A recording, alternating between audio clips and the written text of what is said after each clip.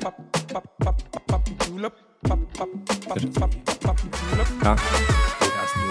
er sådan lidt allergisk over for uddannelse. Ja. Ikke sådan, altså, jeg forstår, altså, du ved, hvis der er nogen, der skal operere mit hjerte, så synes jeg, det er meget fedt, de er uddannet hjertekirurger. Det hjælper nok lidt, ikke? Det hjælper nok lidt. Ja. Men altså, hvis der er nogen, hvis jeg skal købe det produkter, eller der er nogen, der har en kreativ idé, eller andet, så mener jeg ikke at nødvendigvis, at... Altså, jeg er meget enig i at sige, udgangspunkt for mig, hvis vi skal ansætte nogle sønderlandske mennesket, eller personen, en kompetencerne, og kompetencerne, det er jo det, du klarer på uddannelsen, det er jo du tillærer ofte. Mm. Hvor personligheden er jo ofte svær at bøje, eller ændre, eller forme på, ikke? Så det er meget enig i. Ja. Men modsat, både Mikkel og jeg har jo sådan lidt, vi læste en HA, almen sådan en erhvervsmæssig baggrund, ikke? Hvor det giver jo stadig en ballast, når du skal drive en forretning. Ja. En forretningsforståelse. Ja. Jamen, Kasper Ditur. Ja. Velkommen til. Tak skal du have. Du har ikke din bror med i dag? Dog ikke, nej. Der var ikke. Vi fik aftalt, at det blev en solotur i dag i Lyds podcast. Jeg tror, det er bedst. Fedt. Hvordan er I sammen, I to? Men mange kan nå bryderforholdet, og så når man tager tvillingeforhold, så skruer du bare lige en lille smule ekstra på. Ja. Vi er jo sammen hele tiden. Jeg til at sige, jeg ser min bror, min tvillingbror Mikkel, mere end jeg ser mine børn og min kone. Vi er jo sammen fra 7 om morgenen, skulle jeg sige, til sidst på eftermiddagen. Så spiller vi golf sammen, vi spiller paddle sammen, så vi har været vant til at lave alting sammen hele vores liv. Ja. Så på den måde er det jo et ret unikt forhold. Hvis man, nu siger jeg, at vi skruer ekstra på, hvis du kender et brødreforhold, så ved man også, at det er konflikter. Ja. Det er diskussioner. Og det er sågar også slåskampe, eller det, der kan ligne det, ikke? Og det skruer der også bare lige op for, når det er sådan en tvillingeforhold. Man bliver lidt mere af det hele. Du virker ret rolig. Altså, slås I virkelig? Jeg vil sige, vi har vores kampe. Okay. Det har vi. Jeg vil sige, vi fandt nok ud af på tidspunkt, det der med at slås, det hang ikke sammen med at drive en forretning. Og have kollegaer på kontoret og rende og slås. Men jeg vil sige, det er nok også vores største styrke, at man skal drive en forretning sammen og være direktør og dele den her rolle som direktør. Vi deler direktørrollen i dag, Mikkel og jeg, så vi har hver vores afdeling af hver vores ansvarsområde med sidebægtør som en CEO af betegnelsen, ikke, men direktør. Og det gør jo også, at vi er nødt til at blive enige. Vi skal blive enige omkring retning, strategi, vejen derhen, men vi er også altid rygende uenige. Så jeg tror, den er sådan, det der brødreskab, det der, man er uenig af natur. Der er sgu ikke noget, Mikkel han siger, som jeg er udgangspunkt er enig i. Ofte er jeg bare uenig for at være uenig, for at være irriterende. Men det i sig selv, det jo gør vi så også tvunget til at blive enige. Så vejen derhen er ofte lang og med mange diskussioner, så ofte bliver afputtet. Altså beslutningen truffet ud fra en lang diskussion. Det er vel også det, at man finder ud af spændende nye ting i uenigheden. Altså hvis alle bare var enige hele tiden, så ville det være sådan lidt... Jeg er helt enig. Altså jeg plejer at bruge eksempel. Jeg kan huske, da jeg startede på min kandidat, den droppede jeg ud af på Aarhus Universitet, der havnede med sådan en ny studiegruppe med 4 andre jævnaldrende, og det var nyt, og jeg er sådan lidt, person er lidt introvert. Så sådan, når der var en eller anden, vi skulle blive enige omkring, hvad skulle overskriften være på den her opgave, eller hvad skulle sådan omdrejningspunktet for opgaven være, så skulle man blive enige. Og der var det bare nemt bare at nikke, hvis der var en, der havde en god idé. Så det var en god idé, og så taler man med i den. Det er egentlig svært at stille sig op og sige, det er en skød idé. Ja. Vi skal i en anden retning. Det er svært at tage den beslutning, men når du er tvilling eller brødre, så er det sådan per natur, at din holdning er, at det du siger, det må være forkert. Ja. Fordi det er det, du finder på modargumenter. Så jeg tror, det der med, at du natur har lyst til at udfordre, det er egentlig meget sundt. Men Kasper, hvem er det, du er? Altså, jeg tænker, folk kender dig måske umiddelbart lidt fra tv, hvis man ser sådan noget som Løvens Hule, fordi der var dig og din bror jo med. Præcis. En gang for nogle år siden. Præcis, det var sæson 6, det var 2020. Det blev tv-transmitteret den 16. januar 2020. Og det var med virksomheden Ditur? Præcis. Som I stadig har? Ja, jeg er jo egentlig founder, sådan det pænt hedder, eller vi stiftede en urbutik, Mikkel og jeg, tilbage i 2014, der sælger ure online, Ditur. .dk. Vi droppede det der .dk, da vi startede med at sælge på andre markeder, så i dag hedder vi bare Ditur. Ja. Og den har vi egentlig drevet siden, dengang som et hobbyprojekt, så jeg har altid gået op i ure. Altså haft en passion for ure, altid interesseret mig for ure, og det har altid været meget det sådan mekaniske, automatiske ure. Mikkel har haft nogle Rolex-ure, nogle mega-ure, og drømt om noget IWC og Shishele Kult og nogle forskellige... Du snakker russisk for mig lige nu, Præcis. Jeg ved, men det er sådan, det var charmen i urene, det var den mekaniske, som differentierer sig for noget, der er batteridrevet. Ja, så jeg forstår passion. Ja, det gør jeg. Og det havde vi, og det har vi. Ja. Og så på et eller andet tidspunkt, så købte vi nogle billige ure hjem fra Kina til privatbrug. Sådan automatiske ure til 500 kroner, 600 kroner. Fordi vi synes, det blev for dyrt at gå med et Omega-ur, og det blev også for kedeligt at have det samme ur på hver dag. Ja. Jeg tror faktisk, Mikkel han var på en bytur herovre i København. Det er faktisk et meget godt eksempel, hvor han havde kommet hjem fra Heidis og overnattet på hotellet, og vågnet op dagen efter havde mistet sit Omega Speedmaster Broad Arrow i sådan rose gold, så sådan forholdsvis dyrt ur. Ja. Hvor mange penge er det? Jeg tror, at dengang kostede det 50 måske. Okay. Og det er jo nok mere i dag, væsentligt mere i dag. Men, hvad har det været i dag? Måske 80-90, vil jeg gætte på. Okay. Jeg har faktisk ikke så styr på lige præcis den kollektion, hvordan den har udviklet sig. Også rose gold er sådan en lidt mere speciel farve. Men han gik så ned til Heidis dagen efter. Det var så en, der har efterladt det i garderoben. Jeg egentlig synes ret unikt, at der lige en dag afleverer et Omega op i en garderobe. Til 50 løg. Præcis. Det har så fået flækket glasset og skulle have lavet glasset. Det havde han ikke råd til. Altså, vi havde jo mindre studiejob dengang og boet til leje. Man havde ikke lige penge 6.000 at bruge på at få skiftet glas. Jeg tror, det er sådan en lille åbenbaring for, at man passer måske lidt mere på sin ur derfra. Man havde ikke lige ur på, når man skulle i byen, og man passede mere på det. Så blev der sådan noget ur, der bare stod hjemme i skabet i en garderobe. Ja. Så det er jo sådan en startskud til at sige, vi skal have en ur, man har lyst til at bruge. Og man skal også have mulighed for at skifte et ur, som ikke er det samme ur på hver dag. Så vi købte de ur her til 500 kroner. Og kun til os selv og til privat brug. Men så er der nogle kammerater på studiet og gode venner og noget familie, der spurgte næste gang køber hjem fra Kina, kan I ikke købe med til os? Og så købte vi et par stykker med. Og så tror jeg der i 14, at vi kiggede på hinanden og sagde, skulle vi ikke starte en webshop? Og der downloadede vi plugin til WordPress, og så byggede vi en webshop og fandt en eller anden udvikler, der ikke ville hjælpe os med at sætte betalingsløsninger op. Og så var vi online med 50 uger i sortiment. Vi købte hjem vi har brugt faktisk 50.000 på at købe varer hjem. Og så startede vi op som et hobbyprojekt. Ingen ambitioner, ingen strategi, ingen plan for, hvad det her skulle ud af. Det var, vi studerede på det tidspunkt. Så det var planen, det var, at vi skulle studere og læse færdigt og finde ud af, om vi skulle være lønmodtager, eller hvad der skulle ske efter. Så det var bare et studiejob, et hobbyprojekt. Første salg, kan I huske det? Første dag solgte vi 3 uger. What? Det var helt vildt. Hvordan det? Jamen, vi startede med Facebook og lavede en konkurrence dagen inden vi fik varerne hjem, og jeg tror også, ærligt, jeg kan sige, at vi er nogle af de første til at lave influencer marketing i Danmark. Okay.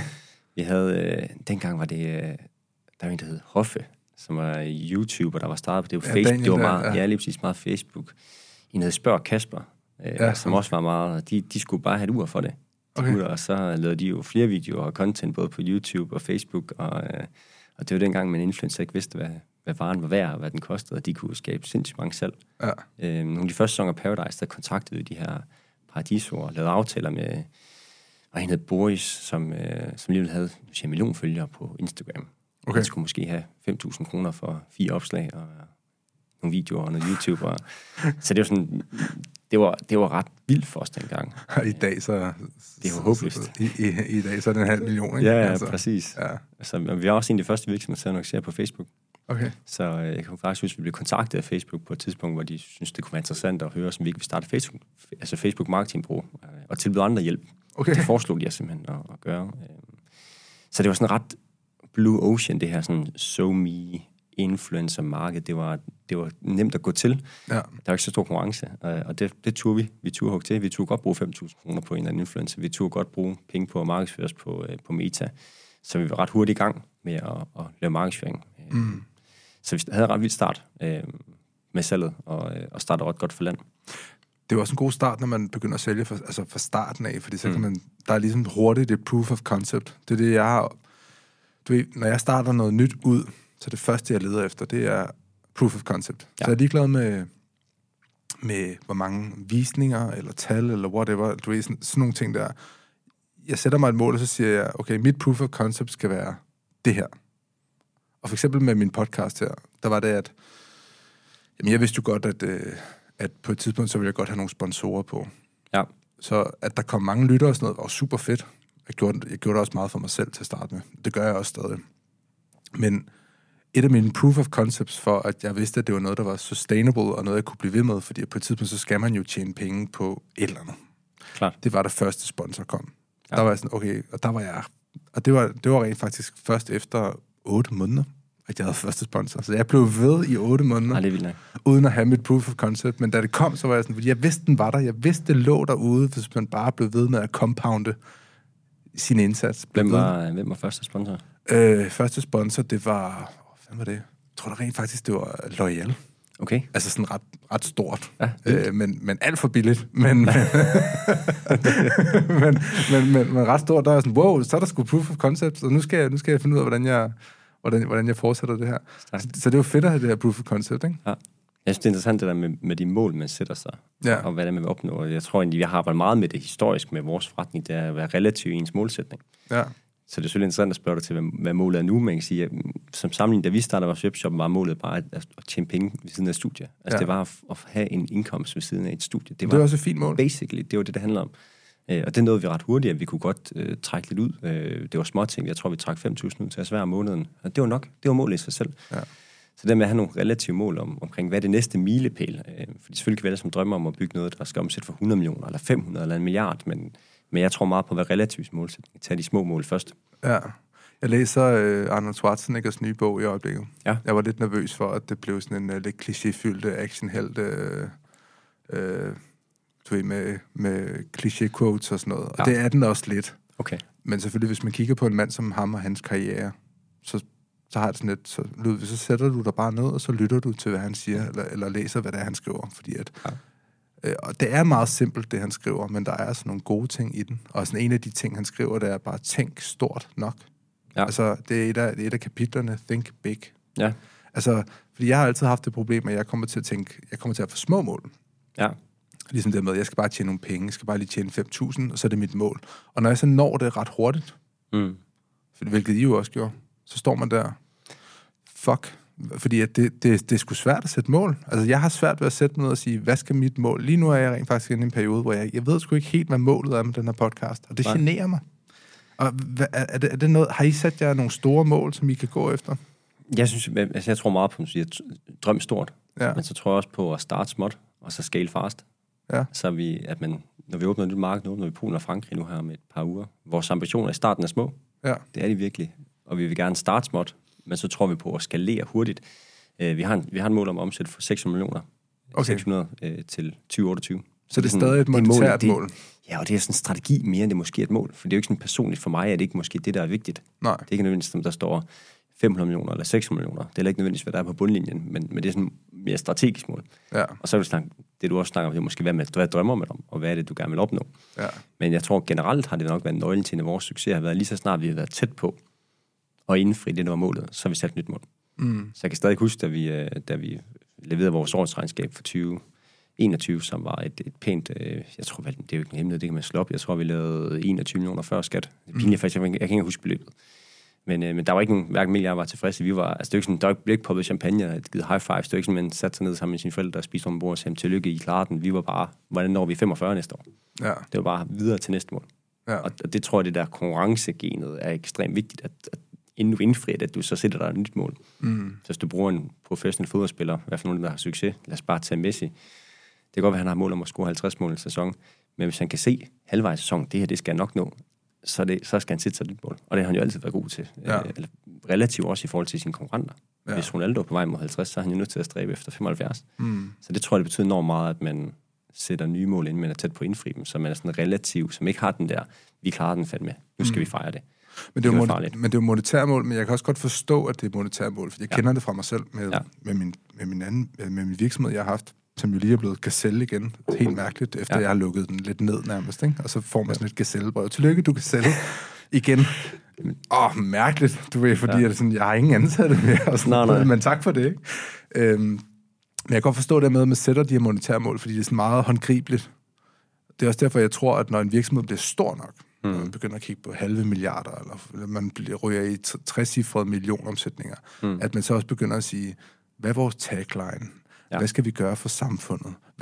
Fordi der er økonomi nok til at have nogle ansatte, der kan sidde og lave sådan noget der, ikke? Præcis. Så ESG, og det fylder mere, men jeg kan ærligt sige, for mit tilfælde, sådan lavpraktisk, nu har vi ikke en stor virksomhed, vi besværer sådan en SMV, altså vi er en lille, mellemstor virksomhed. Ja. Skal helt ærligt, det er jo ikke noget, der fylder på vores strategiske agenda, det er jo ikke, hvordan vi skal med til at redde verden. Nej. Vi vil gerne gøre, hvad vi kan inden for de rammer, vi har, men vi sætter jo hverken hele eller halv millioner af til at gøre noget ekstraordinært. Vi gør det, vi kan med de redskaber, vi har, samtidig med, at vi stadig har mulighed for at opnå vores overordnede mål, og sikre, at vores ansatte, de kan beholde deres job, og de kan få den løn, de fortjener, og det er jo der, man starter. Ja. Og når du så bliver så stor, at du siger, at bundlinjen, om der står 4 milliarder, eller der står 1,8, men så er du der, du begynder for 11 år at investere i nogle andre parametre. Ja. Er det for svært at være iværksætter i Danmark? Jeg har altid haft svært ved at svare på det spørgsmål. Der er også en, der spurgte mig, gør staten nok, gør vi politisk nok for iværksættere? Jeg synes, jeg lever den virkelighed hver i. Ja. De rammer, vi kender, de præmisser, vi har. Så det er jo lidt, hvis du spørger mig, hvordan er det at være tvilling? Ja. Jeg kender jo ikke andet. Jeg kan jo ikke svare dig på det. Jeg har kun været tvilling. Jeg har kun drevet forretning i Danmark. Jeg kan godt komme på nogle ting, man måske kunne gøre anderledes, men for at være ærlig, det er ikke noget, jeg ser på. Jeg kunne aldrig finde på at bruge det som en undskyldning. Jeg kunne aldrig finde på at jeg har også svært ved at se, hvad der skulle gøres anderledes. Men altså, jeg har da sådan et... Hvad siger du? Men skal det ikke også være svært? Fordi at, du ved, det er jo også en fejlsikring mod, at enhver bare kan få en eller anden halvdårlig idé, og så ende med en regning til staten på 80.000 kroner, fordi at man har dummet sig, ikke? Og bliver insolvent og ikke kan betale sin regning. Altså, du ved... Altså, jeg tænker, iværksætteri må vel først og fremmest være et fucking godt produkt, der passer i et marked, der har brug for det her fucking gode produkt. Og så kunne finde ud af at styre omkostninger. Altså, det må vel være... Ja, og så vil du siger jo godt produkt. Jeg har altid været advokat, for jeg tror faktisk ikke, produktet er så vigtigt.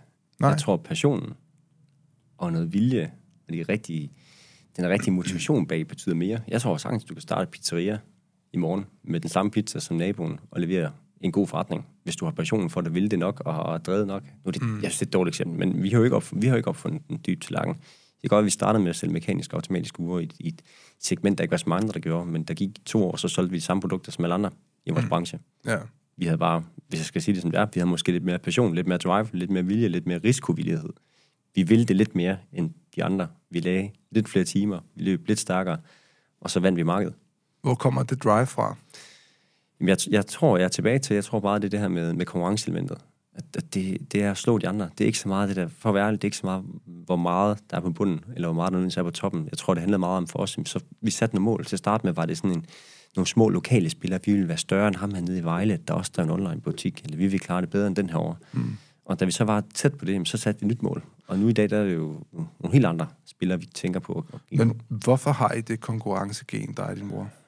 Eller har I det lige meget? Vi har det lige meget. Og jeg vil sige, det er jo sådan de ting, jeg vil sige, det er en personlighed, mere end det er en kompetence. Er det barndom, eller er I blevet trynet, eller? Jeg tror, det at være tvilling betyder noget for det. Altså, vi vil altid sammenligne os med hinanden, og gøre det stadig i dag. Noget, der er allermest ondt på mig, noget, jeg kan blive allermest frustreret, det er jo, hvis Mikkel er bedre end mig til noget. Så er der en ting, der handler om, det er jo at nå ham, og blive lige så god som ham. Ja. I lang tid har han været bedre som mig paddler, han er det måske stadigvæk. Og det betyder bare, at så har jeg bare en ambition, så skal jeg spille mere paddle, end jeg på nogen måde har tid til, eller måske har lyst til. Men det handler om at blive lige så god, eller klar lige så godt. Så jeg tror, det der konkurrencegen ligger også til brødreskabet. At man opbygger en relation, hvor man bliver tvunget ud i hele tiden at blive sammenlignet. Vi har det samme gen, vi er jo enæggede tvillinger. Ja. Det vil sige, at vi har egentlig som udgangspunkt de samme DNA. Vi er ud af det samme masse på en eller anden måde. Så derfor er det sådan, det er jo meget, du har en peers, du har en anden, du kan sammenligne dig selv med, hvor du kan ikke undskylde dig fra det, hvis du er dårligere. Lad os sige, der kom en af jeres konkurrenter, eller en eller anden stor virksomhed, og så ringer til Kasper og siger, hej Kasper, vi har 250.000 om måneden til dig her, for at du er direktør i vores virksomhed. Kunne du tænke dig det? Hvad vil du sige til det? Altså, men til gengæld så har du en chef. Til gengæld så har du en bestyrelse, og du har nogen, der bestemmer over dig. Altså, lige nu synes jeg, det er nemt at svare. Lige nu er jeg et sted, hvor jeg er rigtig godt tilfreds, og nu snakker vi lidt børn, inden vi kommer ind, og familieliv, og balance i det, og det fungerer super godt, hvor jeg er lige nu. Så svaret lige nu vil være ekstremt nemt. Det er svært at spå om 5 år. Jeg kan da godt nogle gange misunde, måske ikke direktør, men jeg kan godt nogle gange misunde et lønmodtagerjob, hvor du ikke skal bekymre dig. Ja. For det er forskellen, nok den største forskel, Mikkel og jeg, det er, at jeg bekymrer mig. Okay. Mikkel, han lever meget bekymringsfrit. Altså, det er sådan helt reelt. Der er meget lidt, der bekymrer ham. Du må være men det er også igen, vi spiller godt sammen. Altså, jeg er jo sorterer. Ja. Altså, hvis vi har 2 dårlige måneder, så er jeg klar til at kalde det. Det var det. Så vi skal lukke forretningen. Og Mikkel, han indser det nærmest ikke. Altså, jeg er typen, der først jeg gør om morgenen, det er at åbne vores erhvervsnetbank. Og lige kigger, om der stadig står nogle penge, og om tingene ser fint ud. Og jeg tror, hvis vi ringer til Mikkel og spørger, hvornår han sidst åbnede netbank, så tror jeg, han vil sige, altså, jeg tror ikke, han ejer dem. Jeg tror, det bekymrer mig ikke. Det skal nok gå. Så der tror vi adskiller os mest. Så jeg kan godt misunde nogen, hvor man har et job, hvor man kan møde ind klokken 8 og tage hjem, når man løser sine opgaver, og ikke skal bekymre sig, at det skal nok gå. Det er noget, der kan fylde mest for mig. Nu havde vi et svært år i 2022. Ja. Vi havde et svært efterår især. September og oktober var meget hårdt for os. Vi havde en forfærdelig omsætning. Og de 2 måneder alene tabte vi 5-6 millioner på bunden. Okay. Der så bare på ansatte og... Ja, altså bare på driften. Ja. Det var omsætningen, der svigtede. Der var energikrise, og folk skal spare. Forbrugertilliden faldt. Du kender historien makroøkonomi, der var en ny virkelighed. Ikke? Ja. Og for mig, altså jeg var enormt bekymret, og det fyldte ekstremt meget. Det gjorde det også for Mikkel, men noget mindre. Altså det er forskellen. Og der kan man godt sidde og tænke, skulle man ikke bare have været lønmodtager i stedet for? Skulle man tage mod det der direktørjob i stedet for et andet sted? Ja. Men alt det forsvinder jo, når du så har nogle gode måneder, eller når du kommer i tanke om alle fordelene ved at drive din egen forretning. Og at arbejde med noget, hvor du brænder for det. Altså igen, passion. Jeg går ikke på arbejde. Der er ikke nogen work-life balance. Jeg adskiller ikke de to ting. For mig er det samme. Altså, jeg kan så godt lide at være på arbejde. Men man er jo også som iværksætter, når man er ansat, man er jo ansvarlig for andre menneskers løn. Altså, det er jo fucking hårdt, ikke? Altså, at du går på arbejde, og så hvis du ikke giver den skalle, så eller hvis omsætningerne ikke bliver mødt, så er man nødt til at fyre folk, jo. Vi fyrede 9 fuldtidsansatte ved udgangen af oktober sidste år. Det er første gang, jeg skulle opsige folk på baggrund af vores performance, og ikke deres. Ja, fordi at som chef er det jo altid ens eget. Det er jo slutligt ens ansvar, om det går godt eller dårligt. Det er jo ikke medarbejdernes ansvar, kan man sige. Vi har reageret forkert. At de får advarsler og sådan noget, fordi de ikke passer deres arbejde, ikke? Altså... vi har da fyret mange medarbejdere, kollegaer, på baggrund af performance. Ja. Men det første gang, vi skulle fyre noget på baggrund af vores performance, altså at de resultater, vi har leveret som forretning, at det er ekstremt hårdt at skulle sige farvel til dygtige mennesker på baggrund af, hvordan vi har præsteret som forretning. Ja. Altså været nødt til det, for at sikre, at alle andre kunne have et job. Og det er jo det, man skal bruge, og heldigvis er de fleste hurtigt videre job, og nu har jeg lige kommet til, at det er jo, altså der er jo ingen tvivl om, det er den rigtige beslutning at gøre. Det er jo forkert at holde på mængden for at prøve at sikre. Så har alle et job, men så risikerer du så alle andre job også. Så hvis vi holder på det 9, jamen, så kunne det være, at vi ikke havde lyst med at levere et resultat. Nu levede vi positivt også til sidste år, og det er ligesom god bund for, at vi kunne bygge videre på 2023. Men der var altid lidt, det er den der med, der er altid lidt grønnere på den anden side. Jeg har selv været sådan lidt misundelig på folk, der har et almindeligt arbejde, og hvor man sådan er sikret en løn, og man er funktionær, og du er sådan, man kan være syg og få løn for det og sådan noget. Det var sådan helt, what? Skal man det? Det kan jeg huske, da jeg skulle ansætte min første, ikke? Skal jeg stadig løn, når jeg er syg? Hvad er det for noget, ikke? Men selvfølgelig skal man det. Ja. Men man kan så også sige, at jeg tror også, at der er man kan sige, jalousi på, altså mod sådan nogle som os, som har ansat. Fordi vi har jo alverdens muligheder for at tjene rigtig mange penge, jo også, kan man sige. Ikke? Upsiden er også større. Upsiden er meget større, men du kan også bare ryge ned i en afgrund. Men der tror jeg også, perspektivet af det, for eksempel at leve et land som Danmark. Altså, det er jo fedt, fordi at du kan starte et APS, det koster 50.000, og så kan du fuck totalt op, og så står du ikke rigtig med regningen, hvis det går galt. Altså, så vi har også lavet et ret fedt system, synes jeg, i et land som Danmark, hvor det er, at du bliver grebet, hvis det ikke går, som det skal. Enig. På en eller anden måde. Så det gør jo også, at man burde jo egentlig være ret risikovillig, når man bor i et land som Danmark. Men jeg tror bare per natur, de fleste, de er risikoavers. De undgår risiko. Hvorfor det? Jeg har altid været rimelig risikovillig, og Mikkel har altid været meget risikovillig. Jeg kan huske, at vi skulle købe... vi stod tilbage i 14, da vi har haft succes med at sælge nogle af de her mekaniske kosmetiske, og så fik vi et tilbud med en brand, der hed Daniel Wellington. Ja. Som var... Du kan måske huske det. Det var i hvert fald kæmpestort i 15, 16, 17, 18. Stadig ikke stort svensk virksomhed. Og der skulle vi lægge en ordre på 50.000. Og vi havde måske lige omsat for de første 20-30.000, altså, og vi skulle købe kostpris for 50. Ja. Og vi var bare sådan, det var fede uger, det gør vi bare. Så vi gik i lån og sparebank dengang.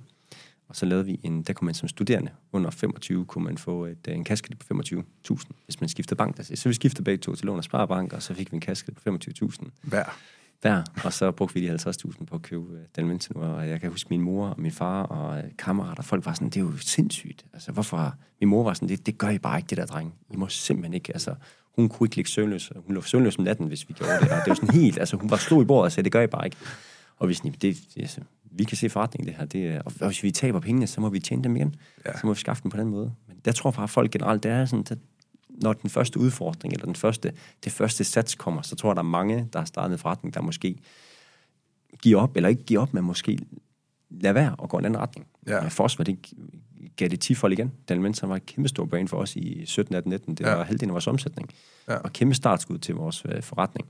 Så det var en god beslutning at tage dem ind som forhandler i Danmark. Og der kan man jo sagtens sidde og være sådan et iværksætter bagklog, ikke? Og være sådan... Man skal bare gøre det. Nemt. Ja. Men det er jo det der med... Jeg har mødt mange, der er sådan lidt sådan... jeg vil godt nå alle de her ting i mit liv, og jeg vil godt skabe den her kæmpe succes, men jeg vil også godt leve godt. Eller sådan, hvad skal jeg så leve af, hvis jeg ikke har nogen penge? Jamen, så skal du bo hos din mor, eller lege et lille bit værelse, og lade være med at gå ud og spise, og lade være med at købe tøj, og lade være med at bruge penge på en masse mærkelige ting, ikke? Fordi sådan er det jo, hvis du skal starte noget op, ikke? Altså, vores fordel var jo lidt, at vi studerede jo samtidig med de første 3-4 år. Ja. Så det var jo studiepenge, SU, ja. Og studielån for alt, hvad den kunne trække.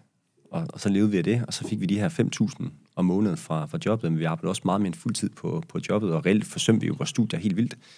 Ja. Men det var jo ret privilegeret. Jeg tror, hvis vi havde skulle drive det der gik jo 3 år, før vi begyndte at få noget, der ligner fuldtidsløn. Og skulle vi have startet med fuldtidsløn, så havde accelerationen havde været langt mindre aggressiv. Vi havde ikke kunnet investere den samme mængde af penge i forretning, i drift. Så jeg tror, du siger det meget rigtigt, at det kræver tålmodighed. Ja. Der er mange hårde år, inden du begynder at ramme noget, selvom du laver en succes, inden du begynder at ramme nogle år, hvor det bliver mindre hårdt. Ja. Så. Har det været timerne værd?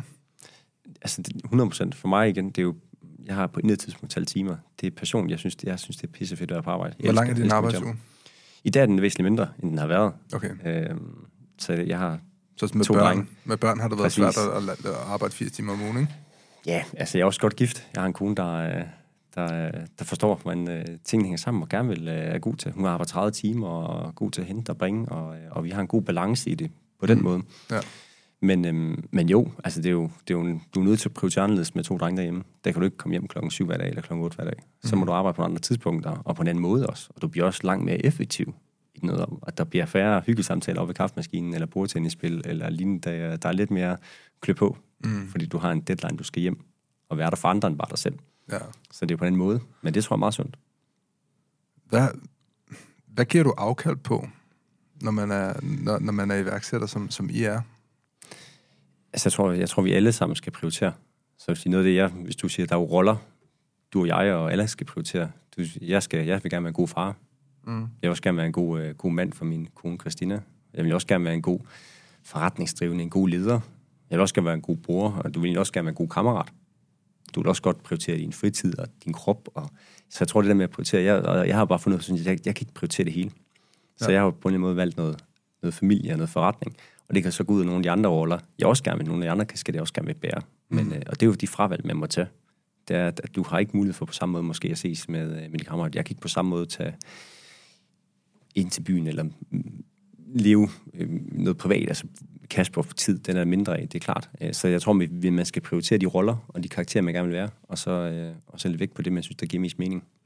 Så tror jeg er en vigtig prioritering, og det er det jo alle aspekter, også som forretningsdrivende, med at lære at forstå og prioritere det, der giver dig mest værdi. Og jeg har så valgt også at finde tid til golfen. Ja. Det var vigtigt for mig. Ja. Så sådan, prøv at kigge efter de ting, der gør en mest glad, eller hvad? Det tror jeg. Men det er jo sådan egoistisk. Så er der jo også nogle andre parametre, der for eksempel nu med børnene, at der også er tid til dem, og de også... Det gør vel også en glade. Ja, det gør de, men det kan sidde, man også gøre det modsatte. Altså, det kan sgu også være hårdt. men jeg tror, at min balance, det jeg bilder mig selv ind, det er, at den her med noget familie, noget arbejde, og så den måde, jeg har valgt at dyrke sport på fritid, det har så været noget golf og noget paddle, og jeg synes, der er en god balance i det for mig, når tingene hænger sammen. Og det gør så, at jeg måske har mindre tid til at ses med kammerater eller gode venner. Ja, til at drikke bajer. Præcis. Det er også en ting, jeg selv battler lidt med, specielt sådan noget med alkohol, og prøver at sige, jeg har bare fundet ud af, jo mere jeg begrænser det, jo mere mental kapacitet har jeg til de andre ting. Ja. Så det fungerer bare ikke for mig at have tømmermænd en gang om ugen. Altså, det kan jeg simpelthen ikke, fordi det er en for stor regning. Det er 2-3 dage, der skal betales, ikke?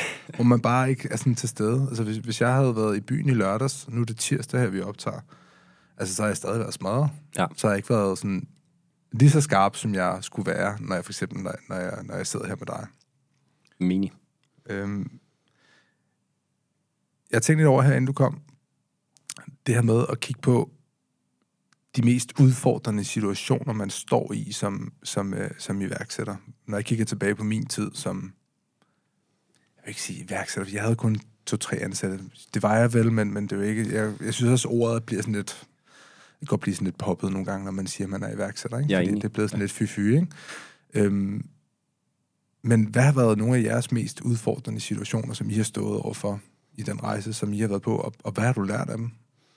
Jeg tror egentlig meget på, at de sådan bum, der er på vej, de er med til at definere en selv, og jeg tror faktisk, du lærer meget mere af dem, end de succeser, der er. Ja. Det er klart sådan, størrelsen på dem, eller sådan, den er blevet større af de udfordringer, der er, jo større en forretning bliver. For os i starten, det første sådan, udfordring, vi havde, og det bliver sådan meget lavpraktisk igen, men det var, at vi havde en betalingsindløser. Dem, der skulle håndtere vores betalinger på vores hjemmeside. Det hed eWire. Det lå inde i Aarhus, og vi lavede en aftale med dem. Og der får du simpelthen udbetalt din omsætning. Det vil sige, ordrene, det værdi kunderne kommer med, en gang hver 14. dag. Og den allerførste gang, vi skulle udbetale, der kom ikke nogen penge. Nå. Og når man så ringede til dem, så var telefonen lukket. Og så næste morgen, der i Jyllandsposten, der var det så offentliggjort, at de var gået konkurs. Og de havde jeres penge? De havde hele vores omsætning for de første 14 dage. Så nu fortalte jeg dig tidligere omkring den her fornemmelse, vi havde, hvor vi startede ud som fyr og flamme 3 år der første dag, og det kørte bare ud af. Vi fik bare aldrig nogle kroner ind. De første 14 dage, de forsvandt ned i et konkurshul, der varede i 4 år, hvor vi så fik en dividende på 3,4% af det 4 år efter. Ikke? Nej. Så det var sådan, og der husker jeg igen, der var sådan, jeg tror igen, mine forældre, de spiller lige nok blive ked af at høre det, hvis jeg sidder her med det var sådan, min mor sådan, det var så det, drengen. Og så må I så finde på noget andet at lave. Hvor vi var lidt sådan, tilbage til tegnebrættet. Så alt, hvad vi har tabt, det gav bare mere brænde på bålet. Ja. Det gav mere lyst og vilje til at sige, det skal vi bare tjene tilbage igen og mere til. Jeg tror, det var 40.000 kroner, og det var jo ekstremt meget for os dengang i omsætning. Ja. Vi skulle stadig betale moms af det jo. Så vi stod stadig med, den regning stod stadig tilbage af den omsætning, der var kommet. Og den får man ikke engang frataget eller fritaget? Nej, du har jo din købsmoms, men salgsmomsen havde vi jo stadig ikke, og vi har ikke engang fået penge ind for det. Så det var hård at sluge. Okay. Og det tror jeg for os var de bum, der har været på vejen, og efterfølgende har der jo sådan, størrelsen har været større. Det tror jeg med til at definere meget, at man har lært ekstremt meget af det. eWire, det var grundlæggende, inden jeg samarbejder med nogen fremover, så hvis de skal have nogle af mine penge, så tjekker vi altid det regnskabet. Validere, at det er en sund forretning, at der er en egenkapital, og det giver mening. Ja. Og det vil sige, den lektie, den har faktisk været alle pengene værd, og mere til efterfølgende. Ja. At man forstår, inden vi laver en leverandøraftale, eller Så I er gået uden om dårlige forretningspartner efter det her? Altså, du har lært noget af det her? Det vil sige, at vi tager beslutninger på baggrund af bare at tjekke folks regnskab. Det gør vi kvartalet månedligt. Altså, når vi skal lave en leverandøraftale, det kan være, at vi laver en 12-måneders aftale med en leverandør. Om hvad skriver man til dem, når man finder ud af, at det ikke ser så godt ud? Men ærligt, og sige, at vi synes, det er en udfordring med jeres egenkapital her. Hvis vi skal betale 12 måneder up front på, det kunne være et marketingbrug som dit. Lad os sige, du har negativ egenkapital, og du bad om, at vi skal forpligte os i 12 måneder, og du vil gerne have 4.000 up front. Ja. Så vil vi skrive til dig, det kan vi ikke levere. Vi vil gerne betale månedligt, men vi er nødt til at betale mindre up front, fordi du har negativ egenkapital. Okay. Det er jo også nemt for dig at forstå. Ja, du ved, hvis jeg har negativ egenkapital, så skal jeg enten komme med et godt overskud nu her, eller så skal jeg selv skyde nogle flere penge i. Altså, hvorfor er det, de vil have pengene up front? Aha, okay, nu kan jeg se, hvorfor. Negativ egenkapital. Ja, præcis. Så sådan hænger tingene desværre nogle gange sammen. Og der tror jeg bare, det der med at lære af fejl der. Jeg siger, sidste år for os var det sværeste år at være selvstændig for os, fordi at det var første år, vi ikke vækstede. Ja. Det passer ikke helt, for vi havde faktisk 1% vækst på top, men det var første år, hvor vi ikke kunne indfri vores budgetter. Ja. Jeg prøver at omformulere til det. Det var første år, hvor vi skulle opsige medarbejdere. Det var første år, hvor vi sådan virkelig oplevede udsving i det, vi leverede. Ja. Vi har haft 8 år, hvor vi har kunne gå på vandet. Vi har kun haft medvind på cykelstien. Vi har kun drevet e-commerce-forretning i en positiv højkonjunktur, hvor at der har været god økonomi, og danskernes forbrugstillid har været top. Så det første år var tingene vendt for os. Og jeg har lært meget mere det år, end jeg har de foregående 8 år. For du har lært at navigere i modgang. Du har lært at forsøge at være rettidig. Du har lært at skulle skilte af med, hvad der skal ind til benet på en forretning og omstrukturere den. Så det har været ekstremt lærerigt for os at skulle navigere i det. Mm. Hvornår føler du dig mest stolt? Det er noget, det er sgu svært. Jeg vil sige, den her fornemmelse, der er også nogen, der spørger, hvordan... går du nogensinde ind ad døren og tænker, kæft, jeg er sgu stolt af mig selv? Nej. Det gør jeg faktisk ikke. Og det er specielt, men det gør jeg ikke. Og jeg har aldrig haft en fornemmelse af, at nu vi klarer den sgu. Ja, vi har gjort det. Det tror jeg faktisk... Skal du ikke tillade dig selv at gøre det lidt en gang mellem, tror du? Der er også en journalist, der spurgte, hvorfor har I poppet ikke en champagne så, når I leverer et overskud på 18 millioner eller 20 millioner, eller som vi gjorde i sit foregående år. Det er sådan, den fornemmelse har jeg aldrig haft. Jeg har aldrig haft det behov for at sådan have det på den måde. Det har bare været næste mål. Og det er sådan, for mig er succesen det med at se en forretning vækste eller blive større. Det er noget, jeg er i det til daglig.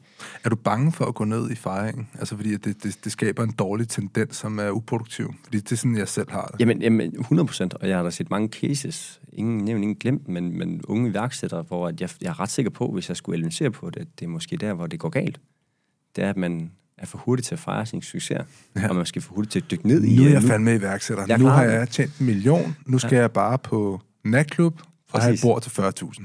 Præcis. Fordi jeg er iværksætter. Så det er jo ikke så ydmygt. Og jeg siger ikke, at ydmyghed er afgørende for at lykkes, men jeg synes, at det er en sund egenskab at have med i ens måde at drive en forretning på. Det er at prøve at være ydmyg omkring det på en eller anden måde. Sagen så også med jer jyder, ikke? Altså, I er meget mere ydmyge end også københavner, altså. Det er, sådan, det er derfor, der er bedre iværksætter i Jylland.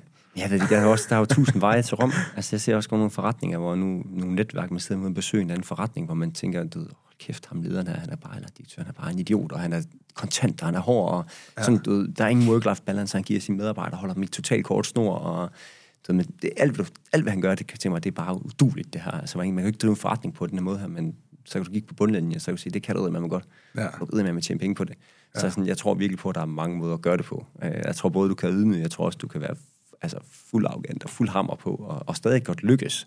Jeg tror så må der være stor udskiftning på medarbejderfronten, ikke? Jo, men det er bare svært, det der. På, altså, hvad det er for en type virksomhed, man har. Fordi jeg kunne forestille mig med jeres virksomhed, så er det jo ret vigtigt, at man har medarbejdere, der er der i lang tid.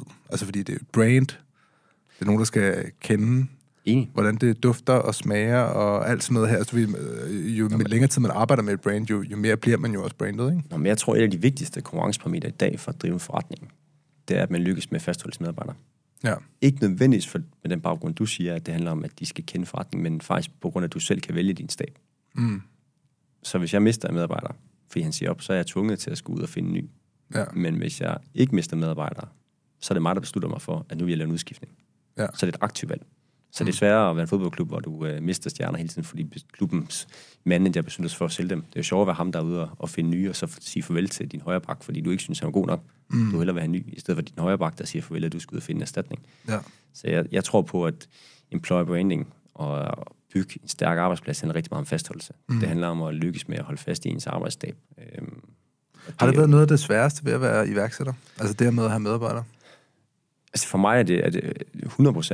Og det er jo udfordringen, det er jo ikke et tilvalg for nogen iværksætter. Der er jo nogen, der gerne drømmer om det, men ofte er det jo en konsekvens. Konsekvens, det er ikke det rigtige ord, men en afledet effekt af succes.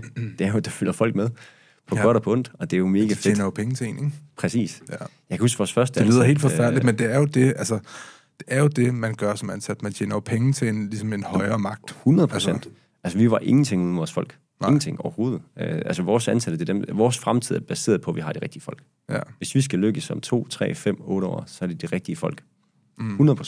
Det er ikke mig, og det er heller ikke Mikkel. Det kan jeg ærligt sige. Forhåbentlig ikke, så har vi et problem, tror jeg. Men det er en mærkelig rolle at være i, fordi man starter en virksomhed ud, og så starter man med at være... Så har man som regel 2-3 nøgleansatte, der bliver tætte på en, og så bliver det lidt sådan en familievenneagtig stemning. Men så kunne jeg forestille mig, når man vokser, så begynder det lige pludselig at være kollegaer. Så begynder man at hyre folk, der har familie, for eksempel. Så dem hænger man jo ikke med i weekenden, eller sådan, du ved, sådan, så man går fra at være sådan et venne-vibes til at være meget sådan koldt. Du rammer den 100%. Altså det er den der udfordring, det er den største udfordring, vi har i forhold til vores DNA, og vores sociale miljø. Det er, altså vi går fra at have siddet 5 gutter på et kontor, hvor vi er blevet bedste venner med vores kollegaer, fordi de har været ansat. Der var på tidspunkt, vi opsagde, som sagde til Mikkel og jeg, er sådan lidt indspist, at det var fandme også en speciel arbejdsplads, det her, I jo kun ansat jeres gode venner. Altså, hvad er det for noget? Og det var rigtigt, at mine bedste kammerater, nogle af mine bedste venner, det var mine kollegaer. Ja. Men de var jo aldrig været ansat som nogen. Da vi ansatte den første gang, vores nuværende CO, eller vores business development, som også stadig er der i dag, jamen, de blev ansat på deres kompetencer, og det er jo ikke nogen, vi kendte på forhånd. De er jo så efterfølgende blevet vores gode venner. Og så er det godt, at man kommer ud fra, så kommer ind i organisationer. Det er jo et kæmpe cadeau, synes jeg, at der kommer en ind, som ikke passer ind og siger, hvad er det for noget, det her arbejdsplads, hvor I alle sammen har I kun ansat jeres venner. Og det synes jeg egentlig var en positiv ting, at hun så på den måde. Men det er heller ikke, fordi folk sådan er natur, altså, det er ikke fordi, at vi mennesker som natur er, sådan, er dovne, men det er jo måske bare kunne være nervøs for, hvis man bliver for gode venner med sin ansatte. Eller man bliver for gode venner med sin chef. Lad os se det fra den ansattes vinkel, ikke? Det er, at man begynder at... Altså, det begynder at blive sådan lidt loose. Altså, og lidt for loose, eksempelvis, ikke? Og nu sagde vi ikke... Altså, vi har ansat både venner og familie også, Mikkel og jeg. Og udgangspunktet er jo nok, at man ikke skal ansætte friends, family and fools. Og vi har nok ansat alle 3, vil jeg sige. Du driver den med din bror, ikke? Altså. Jamen, og vi har ansat... Men jeg tror både, det er en bekymring, men jeg tror også, det er en styrke. Tillid betyder enormt meget for mig. Hvis jeg skal ansætte en person i dag, men jeg vil langt til at ansætte mennesket i kompetencerne. Så jeg vil langt hellere finde en, jeg kan stole på. Jeg vil sige, det vigtigste parameter, det er sådan helt reelt, når jeg skal ansætte en ny, det er, at jeg vil stille mig selv et spørgsmål, om jeg har lyst til at drikke en øl med dig i fredagsbaren. Ja. Så hvis jeg sad over for dig til en jobsamtale, jeg vil kigge på, hvis du er kommet i samtalen, så har du som udgangspunkt de rigtige kompetencer. Ja. Så derfra frem, så vil jeg bare gerne ansætte gode mennesker. Det giver mig energi. Det er folk, der har gode manerer også, ikke? Det hjælper også. Nej, men altså sådan, jeg plejede at lave, jeg ved godt, det lyder sådan lidt kynisk, men jeg har haft mange sådan, jeg har også haft måske 10 ansættelsessamtaler, og måske 10 praktikantsamtaler, ikke? Ja. Og sådan en ting, jeg har lagt mærke til, det er, at det kan godt lyde lidt kynisk, men jeg kalder det kaffetesten, ikke? Og jeg så den et eller andet sted, jeg kan ikke huske, hvem det var.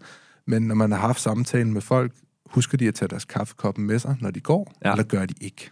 Jeg sidder og griner, fordi jeg siger altid præcis det samme til mine folk. Prøv lige at tjekke, om de tager den med tilbage til opvasken. Det er et godt tegn på en god manér. Så jeg er helt enig. Det betyder noget. Der er noget ordentlighed der, ikke? Enig. Og det er sådan nogle små ting, som... Altså, det er jo ikke det, der er sådan make it or break it, og man bliver... Altså, hvis du har et fantastisk CV og har en vild energi, og jeg kunne fornemme på dig til samtalen, at du er nervøs, så har du glemt kaffekoppen, fordi du er skide nervøs, ikke? Altså, det er fair nok. Præcis. Men hvis du kommer ind og fører dig frem, og sådan, nu skal du høre her, og jeg har gjort det her, og så bare, fuck den kaffekop, den lader jeg stå, og så går jeg. Jeg tror ikke, du kommer til at passe ind her i hvert fald. Præcis. Men jeg synes faktisk, det er for mig betyder det ekstremt meget. Der er jo sikkert mange måder at anskue det på. Men ansæt gode folk, og det lyder sådan lidt, så adskiller du også. Hvis du siger, der er gode folk, så siger du også samtidig, der er dårlige folk, og det mener jeg ikke på nogen måde, der er. Nej. Men jeg vil bare gerne ansætte gode mennesker. Mennesker, der vil det lige så meget som mig. Ja. Mennesker, der har noget passion. Mennesker, der vil det sociale. Så når mit marketingteam, de skal på arbejde, men så hvad driver dem? Hvad driver mit e-com-team eller min indkøbsteam? Jamen, det er jo også det sociale miljø. Det er arbejdspladsen. Hvad er det, der gør det fedt at stoppe mandag morgen? Ja. Det er jo sådan et åbent spørgsmål. Jeg tror på, at det der for mig, kan jeg sige, personligt, jeg er jo også ansat. Det, jeg glæder mig til at møde på arbejde mandag morgen, det er mine kollegaer. Selvfølgelig opgaven er fede, og jeg synes, jobbet er fedt, og jeg synes, vi har en fed arbejdsplads med mine kollegaer. Ja. Så jeg tror, og det kommer af det kollegiale. Det kommer, at vi alle sammen vil det. Vi er ansat ud fra præmisser om, at man skal vil det. Ja. Og jeg har sådan en udgangspunkt, hvis der er sådan god, nu sagde du med kaffekoppen, sådan en godmorgen ting. Dem, der ikke kan finde ud af at sige godmorgen, det fortæller os noget omkring deres, selvfølgelig nogen, der er dårlige starter på dagen, men det fortæller måske lidt om DNA'et også, eller en sådan tilgang til det sociale, sådan en mindsetet. Jeg prædiker meget om det positive mindset, at vi skal tro på... Men du er sortseeren, er du?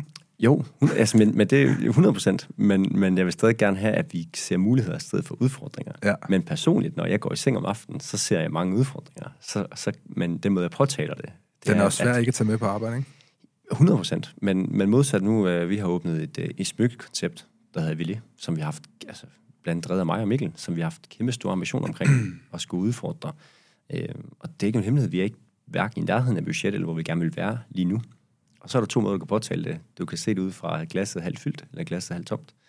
Og jeg vil gerne finde folk, og jeg vil gerne selv prøve hele tiden at se glasset som halvt fyldt. Hvordan har det så været at starte en virksomhed op, hvor I ikke har haft medvind fra starten af? Fordi I har jo bare været vant til medvind. Ja, men det vil sige, det har nok været, det var nok derfor, sidste år var det mest udfordrende. Det var det første år, hvor vi sådan skulle navigere i det modsatte effekt. Vi var vant til at stille os op på talerstolen til vores morgenmøder og fortælle, hvor meget vi slog budget. Ja. Hvor meget bedre alle folk var. Kæmpe high five til alle. Og der skulle vi flere måneder stille os op og sige, vi havde et budget på at skulle lave 1,8 på bunden, og vi har faktisk leveret minus 2,5. Sådan. Så det vil sige, det var personligt hårdt, og det var også udfordrende, men ekstremt lærerigt. Og vi samlede faktisk folk. Vi var meget nervøse for, at det skabte noget splittelse og en flugt fra arbejdspladsen, at folk ville finde et andet sted at arbejde.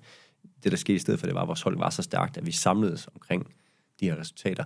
Og vi lang tid i 2022, der troede vi, 1, at vi skulle levere negativ vækst, og 2, at vi skulle levere et seriøst underskud. Og vi kom ud over med positiv vækst og et overskud. Så det var en historie om, hvor vi faktisk lykkedes om at samles omkring udfordringen. Hvem kigger I til, når I... Altså, er der nogle inspirationskilder eller et eller andet, I kigger hen imod, når I oplever modvind eller sådan en stillestand? Jeg kan godt nogle gange i min egen rejse med mit firma, har jeg altid kunne fornemme, at når jeg rammer de her stillestandsperioder, så skal der ligesom ske et eller andet. Jeg skal læse en bog, eller skal jeg se en video, eller skal snakke med nogen, eller sådan et eller andet. Altså, for Mikkel og jeg, og det taler jeg for os begge, det er faktisk for det her brødreskab. Ja. Det med, at vi har haft hinanden. Jeg siger, hvis jeg ikke har haft Mikkel, og jeg tror, jeg kan sige det samme om ham, hvis han ikke har haft mig, så tror jeg sgu, vi har givet op på et tidspunkt. Det kan jeg altså, det tror jeg. Det der med, at der var en anden til at hive det op, en anden til at sige så videre, nu klør vi på, nu håndterer vi det her. Det har været ekstremt vigtigt, så jeg er faktisk svært ved at se mig lykkes med at drive forretning uden en bror ved siden. Så det er også et råd, hvis man sidder derude og skal starte en forretning op. Så find en partner. Ros til dem også. Investerede de ikke? Eller sådan, har I brugt dem til noget? Eller? Altså, vi bruger Jesper og Jakob stadig i dag, og deres bagland, de kommer jo begge to med et bagland. Jakob investerer gennem Cool Group, som jo med Cool Shop selvfølgelig også, med masser af andre aktiviteter, og et bagland, faktisk også i dag Heartland. Ja. Og Jesper investerer med det, der hedder, dengang gjorde han, Gorilla Capital, med også en række partnere. Så til sammen har det været en stærk bestyrelse at have på et strategisk niveau. Og det er jo nok det, vi har brugt det mest til.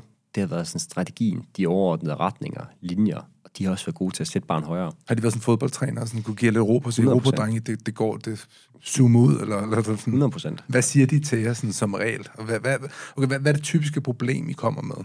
Ja, og det er jo de store linjer. Det er jo netop, hvordan skal vi håndtere det her, eller hvad skal vi gøre i 2027? Skal vi åbne 5 nye butikker, eller skal vi ikke åbne flere butikker? Så det er strategien. Jeg kan huske første gang, vi sad i møde med Jakob og Jesper rundt om bordet, det var kort efter, vi lavede en investering. Der snakker vi lidt ambitioner. Hvor skal vi være om 3 år? Hvor skal vi være om 5 år? På det tidspunkt omsatte vi for 25 millioner, som lige husker det. Lige top of mind.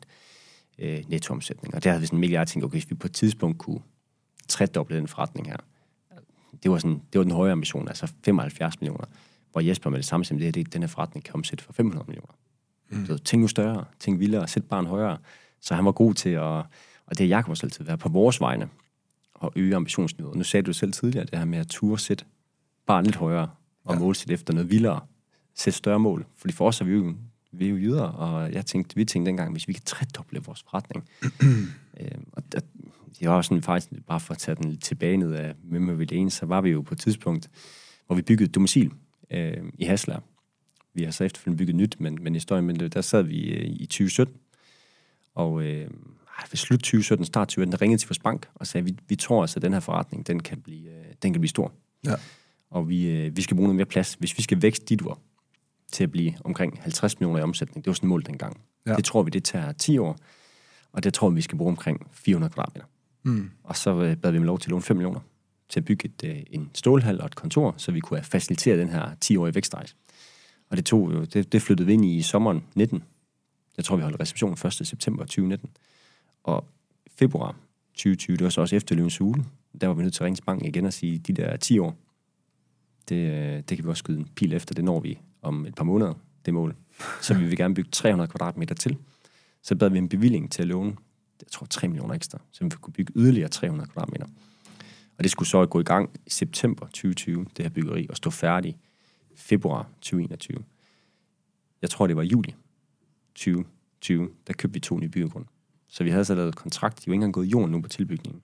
Der kunne vi godt se, at den nye plan, vi har lagt, om vi skulle omsætte 100 millioner på de her matrikel, det kunne vi heller ikke holde. Ja. Så vi var sådan hele tiden bagefter, og det var ekstremt dyrt at bygge noget, som vi vidste, vi aldrig skulle tage i brug. Vi nåede stort set aldrig at tage en tilbygning på 300 kvadratmeter brug, for vi vidste, at vi skulle videre. Så det var på en måde en vild rejse, den der med hele tiden at være bagefter og være for uambitiøs. Vi turde ikke håbe på mere. Altså, vi kunne ikke, i vores vildeste fantasi, kunne vi ikke sætte barn så højt. Har I tiltro nok til jer selv som iværksætter, om at kunne tage et produkt og få det ud i verden og tjene penge på det? Altså, vil du kunne gøre det? Vil du kunne gøre det igen? Jeg vil sige, det har nok været største udfordring, det er netop at tro på os selv. Og det, hvis jeg skulle gå tilbage og give mig selv råd 2014, da vi startede forretningen, så ville det være at tro mere på dine evner, på dig selv, og tro på ting, der lader sig gøre. Jeg husker dengang, der var sådan vores tanke dengang, hvordan skal vi nogensinde konkurrere med den her webshop, der er de største online i Danmark? Det kan vi aldrig. Nej. Og i dag er det jo den samme diskussion, vi har omkring bordet der. Hvordan skal vi konkurrere med Amazon, Zalando, Brandfield eller Christie i Tyskland, eller nogle af de store spillere, der er på urmarkedet? Zalando er jo rigtig stor i dag også på ure. Boost går ind på ure, og de er gode på smykker. Ja. Så det er jo vores konkurrenter i dag. Og der kan man jo godt være sådan, forstå, at vi nogle gange tænker, hvordan skal vi lille Ditur konkurrere med de her mastodonter. Hvordan skal de så gøre det? Og det er det spørgsmål. Jeg er selv i tvivl, men vi lykkes med det. Vi stjæler markedsandelen, og vi bliver større, og vi lykkes også med at sælge uger på Zalandos hjemmemarked i Tyskland, vi lykkes med at sælge uger i Sverige. Hvad tror du er grunden til det? Er det jeres tone, eller er det sådan... Altså, det må være noget af den her fornemmelse, som I giver folk, at folk stoler mere på jer, end de gør på... Ja. Er det den jyske charme der sådan træder lidt i karakter gennem brandet? Eller altså, det er jo det spørgsmål, vi stiller os selv ofte der. Hvad gør dit unikt? Ja. Hvad gør vi adskiller os fra Amazon? eller Zalando. Og jeg tror på, at der er flere parametre, det skal jeg jo sige. Jeg tror på, at vi har det rigtige sortiment til en rigtig pris. Vi er indkøbere. Vi går op i produkterne, vi har passion for dem, vi tør satse på nye brands, vi tør satse på de rigtige varer, vi tør gå dybt i sortimentet på det, der giver mening, så vi kender produkterne. Ja. Det tror jeg på betyder noget. Vi er en urforretning. Vi er ikke en kæmpe department store, der sælger 1 million ting. Det tror jeg er nummer 1. Så tror jeg på, at vores tilgang til SoMe og vores kreative afdeling er vigtig. Vi har altid været, jeg synes det at sige, frontløbere eller pioneer på at lave fedt content. Og det er ikke kun, nu snakker jeg ikke kun SoMe, jeg snakker også wristshots, billeder, altså berige vores produkter med fedt content. Det tror jeg er ret vigtigt også for at lykkes i dag i det marked, hvad det er at sælge produkter online. Det kræver især uger, at du har et indblik i produktet, der er lidt mere end bare et eller andet fritlagt billede, at du kan forstå produktet, og det gør du gennem videoer, unboxings, eller billeder eller videoer. Så det vil altid være gode til. Så I kan se en til en, altså man kan sige, benefit af at lave content til de sociale medier? Også det, 100%. Så det tror jeg også meget på. Er man ikke bange for, at man afviger missionen? Altså den strategi, der ligesom er lagt, at de begynder at... Du ved, jeg har jo selv lidt af den her shiny object syndrome, ikke? Altså hvor der er noget nyt og spændende her, og så begynder jeg stille og roligt at bevæge mig derover. Og jeg tror også, det er derfor, jeg måske ikke nåede længere med den virksomhed, jeg havde, fordi at jeg var bare en mand. Ja. Og jeg var også i et marked, hvor du ved, jeg kunne ikke sælge fysiske objekter, som I kunne. Altså det var serviceydelser, så det var mandetimer, jeg solgte. Selvfølgelig. Og det er rigtig svært at skalere mandetimer, har jeg så fundet ud af, ikke? Ja. Altså, hvis man skal være milliardær, så skal man i hvert fald ikke lave det videobureau, for det bliver svært. Ja, der er noget skalering der. Ja. Og det er jo altid sexet, når man kan skalere. Men det her med at afvige missionen, altså sådan, hvordan holder I jer on track? Jeg tror som iværksætter, nu nævnte du selv ordet iværksætter, jeg har faktisk altid sagt, at jeg er selvstændig, og hvornår er man selvstændig, når man er iværksætter. Men jeg tror, at det her med at være selvstændig og iværksætter, jeg tror, vi alle, har det her sådan en spralskhed over os, at vi vil noget mere, og vi vil hele tiden, som du siger, vi ser hele tiden noget nyt og nogle nye muligheder. Og det tror jeg faktisk er både sundt, og jeg tror også, det er udfordringen. For os har det været at sammensætte det rigtige team, så den rigtige ledergruppe, en rigtig gruppe af folk, der kan være med til at sikre, at nu er vi på, der har sat nogle bander, og de arbejder inden for de bander, nu jagter de i retning, og så er der plads til, at Mikkel og jeg godt kan være lidt spralske og tænke, nu skal vi ind i et nyt smykke-univers, eller vi skal lave noget helt tredje eller noget fjerde. Så det har der altid været plads til. Det tror jeg er vigtigt, for det driver også mig, og driver også Mikkel, det der med at kunne udfordre en gang mellem og tænke i en anden bane, en anden retning, også en forretningsmæssigt. Hvad er din største frygt som iværksætter? Min største frygt, det er et godt spørgsmål. Hvad er den største frygt som iværksætter? Altså, det er sortseer. Altså, der er jo ingen tvivl om, hvis du er sortseer, det er, altså, vil sige, og det er jo sådan lidt usagt, men det med frygter mest som iværksætter, det er jo ens drøm brister. Ja. Det er jo, du ikke lykkes.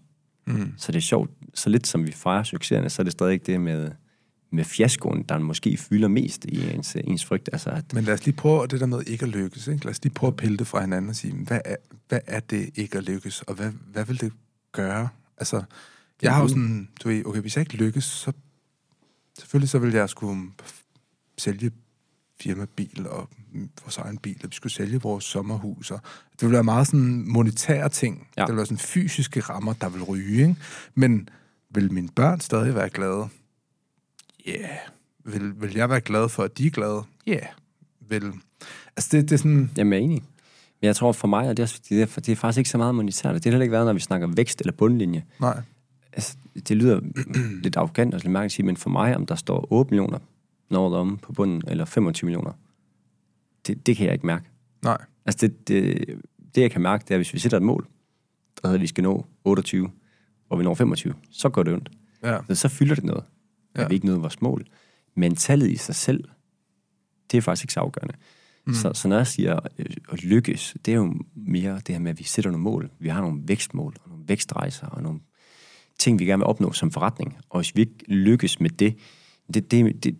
det frygter jeg. Så er det sådan, når du snakker fiasko, den største frygt, så er vi ydlingerne, så er det jo bare helt basalt, at virksomheden simpelthen må lukke, eller vi ikke kan eksistere i markedet. Ja. De største trusler, det er jo netop en marketplace, eller så er der de her brands, de starter deres egen butikker, og hvis det om 10 år, hvis det er reelt, er det måde danskerne shopper på, eller danskerne europæerne shopper, men så er det jo en reelt stor udfordring for mange e-com-forretninger, det er, at skal slås med de store marketplaces. Ja. Altså, det er fordi, det er jo lidt der med, at sådan, passionen gemmer sig jo i målsætningen, eller målet. Ikke? Altså sådan, og hvis man ikke har en passion, så har du heller ikke noget mål. Så det vil også være mærkeligt at se en fodboldkamp, hvis begge hold bare var sådan, hvis vi taber, så er det jo bare sådan der. Altså, du ved, så vil der nok ikke være nogen Messi og Cristiano Ronaldo. Altså, det vil i hvert fald være lidt kedeligt til fodbold, ikke? Enig. Altså, så det er lidt den tanke, som jeg har. Altså, fordi jeg er stadig ikke bange for... jeg har haft sådan en tendens til, at fiasko for mig, og der har jeg også selv virkelig været sortseer, at hvis tingene ikke lykkes, så havde jeg næsten haft en dødsangst. Altså, så er mit liv færdigt. Ja. Og den kan også være destruktiv, ikke? Altså, 100%. Det kan være for meget at gå med, fordi det er tungt læs at have på skuldrene, det her, ikke? Så for mig har det været det med at finde sådan balancen i sådan, okay, jeg gør alt, hvad jeg kan, og hvis man så ikke når det, man skal, men man ved, at man har gjort alt, hvad man kan, så kan man sige, okay, næste år, hvad gør vi så her, eksempelvis, ikke? Enig.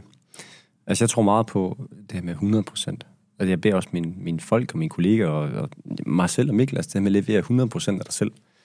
Og så er spørgsmålet meget af det, og hvor lidt af det. Og nu nævnte du selv det her med mange timer. Tidligere arbejder man 60 timer, 80 timer eller 37 timer. For mig er det sådan helt reelt, hvis jeg har en kollega, eller jeg selv, der har passionen, har de rigtige motivationer, og bare leverer 100%, så har de gjort det, så har vi fået det, vi bad om. Og for nogle mennesker er 100% rigtigt. De har en meget stor kapacitet. Det kan være rigtig, rigtig meget, både timer, energi og noget andet. Og for andre er det mindre. Men så længe jeg har fået 100%, så har jeg fået 100% af dig. Og hvis jeg har fået 100% af dig, så har jeg jo fået det vi to blev enige om, da du blev ansat. Det vi ligesom sagde, det er det, vi skal. Jeg skal have 100% af lyd i. Og bare du har de rigtige motivationer. Så der kan også være dage, hvor 100%, hvis du er småforkølet. Så kan være 100%, det er, at du starter kl. 8, så går du hjem kl. 2, fordi du er småforkølet. Ja. At du er færdig for i dag. Så det tror jeg, det er vigtigt for mig, det her med, at vi har hele tiden tænkt over at levere 100% af os selv. 100% som forældre, som nu er vi begge to fædre, ikke? At man leverer 100% der, du leverer 100% som selvstændig, som leder, at vi tænker over at levere det, vi kan. Når vi nu laver den her podcast igen om 70 år, jeg laver podcast med dig, du ligger på dit dødsleje. Ja. Hvad kommer du så til at fortælle mig om livet? Det er også et af de store spørgsmål. Jeg håber da, at jeg har en positiv fortælling. Og jeg er da helt sikker på, at det tror jeg bare, det er svært. Det er sådan, det ender. Jeg tror, man vil gå tilbage og sige, at man skulle have prioriteret anderledes. Det tror jeg. Jeg tror, som jeg er 30 år... man kan undgå det? Det tror jeg ikke. For jeg tror, du vil hele tiden tænke tilbage og sige, da du var 30 år, hvorfor rejste du ikke mere? Hvorfor brugte du ikke mere tid med dine børn, familie? Hvorfor holdt du ikke mere ferie? Det er jo nemt at forlade til at sige, at det må være den rigtige beslutning på det tidspunkt. Og det forstår jeg godt. Jeg tror helt seriøst, det er sådan, man ser tilbage på det. Og det kan vi også sidde og blive enige om her i dag, at det kan være, at det giver mening, men det er ikke sikkert, det er det, der giver energi lige nu. Ja. Det er ikke sikkert, det er det, der gør dig glad i nuet.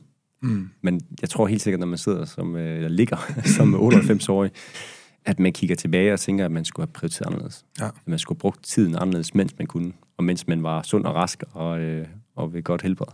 Hvad vil være det bedste råd, du kunne give folk, der sidder derude og har lyst til at blive iværksætter, eller springe ud med deres egen forretning?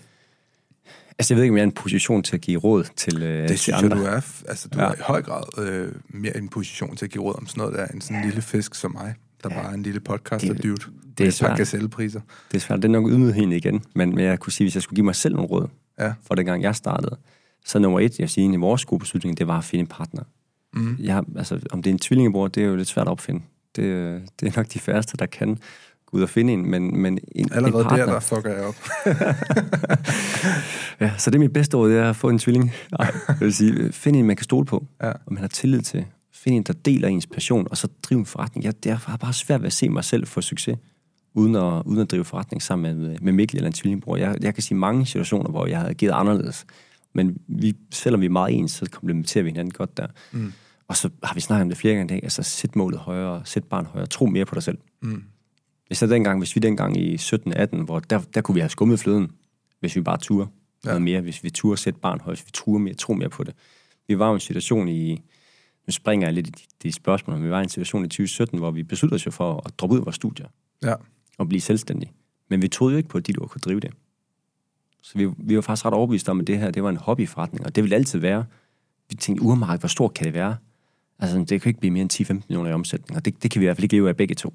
Så vi skal gøre noget andet. Så vi åbnede jo en vinbar, hvis man ved det, men vi åbnede en vinbar inde i Aarhus, og begyndte at sælge vin online. En shop, der hed ditvin.dk. Vinbaren eksisterer stadigvæk, den hedder Din Vinbar.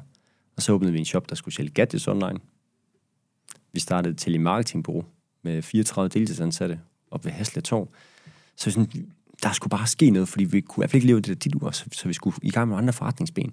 Og det var nok en af de dummeste beslutninger, vi træffede dengang. Det var at have så mange ben at stå på.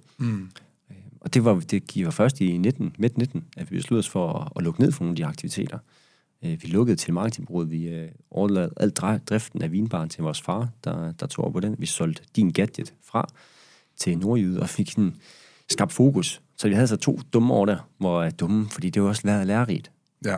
Men 2 år, hvor vi ikke turde sætte barn højt nok, hvor vi havde ikke tillid nok til det her projekt. Vi havde ikke tillid nok til os selv på det tidspunkt. Så det er noget med at sætte barn højt, det er noget med at fokusere på det, man godt kan, altså blive god til det, man godt kan lide, fordi så er der noget passion og noget motivation og sådan noget. Ja. Ha' et godt produkt, kunne jeg forestille mig. Men du sagde ikke, det var det vigtigste. Det tror jeg, altså... Men gå på mod er vigtigere. I dag, vi startede med sådan et blue, og vi havde en idé om et marked i starten, hvor vi kom med noget nyt til markedet, med det her automatisk mekanisk ure i en billig prisklasse. Ja. Så det differentierede vi os på. Men der gik jo ikke lang tid fra, at vi solgte det samme, som alle andre også solgte. Så det var ikke produktet, vi vandt på. Det er også derfor, at vi var ikke iværksætter, vi har jo ikke sat noget... Jeg følte dengang, og det føler jeg stadig, at den iværksætter, det er nogen, der opfinder noget nyt, eller gør noget andet, eller kommer med et nyt produkt til markedet, eller software til service, men vi var jo bare en online-spiller, ligesom de andre. Der var 10 andre ligesom os, der havde de samme produkter. Hvad gjorde så, at vi differentierede os for dem? Altså, der var vitterligt 6-7 andre i vores størrelse, der solgte præcis de samme varer, som også kun var online. Ja. Jeg er svært ved at sige det i dag. Ja. Hvorfor er vi her? Hvorfor er de ikke? Jeg tror på, at da de fik de første bump på vejen, der ved jeg i hvert fald, nogle af dem gav op. Ja. Jeg tror på, at nogle af dem, de turde ikke satse, de turde ikke prioritere, de turde ikke gå ind i det med, altså all in er træls ord, ikke? Men de turde ikke nok, og de satte heller ikke bare en højt. Men der er måske også det med at kigge tilbage på sit proof of concept, fordi når jeg er blevet i tvivl om mit eget produkt, så kigger jeg altid, okay, så er mit status quo, der at sige, okay, Ludvig, der er et proof of concept. Altså, så længe du har et proof of concept, så kan du jo skalere dit salg, eller du kan også få det til at blive dårligere. Du kan gå den ene eller den anden vej, men lad os prøve at se, hvordan får vi lavet mere salg, eksempelvis. Ikke? Ja. Så hvis jeg skal opsummere, så vil jeg sige, at tro på, sæt barn højere. Ja. Find en god partner, det betyder også noget.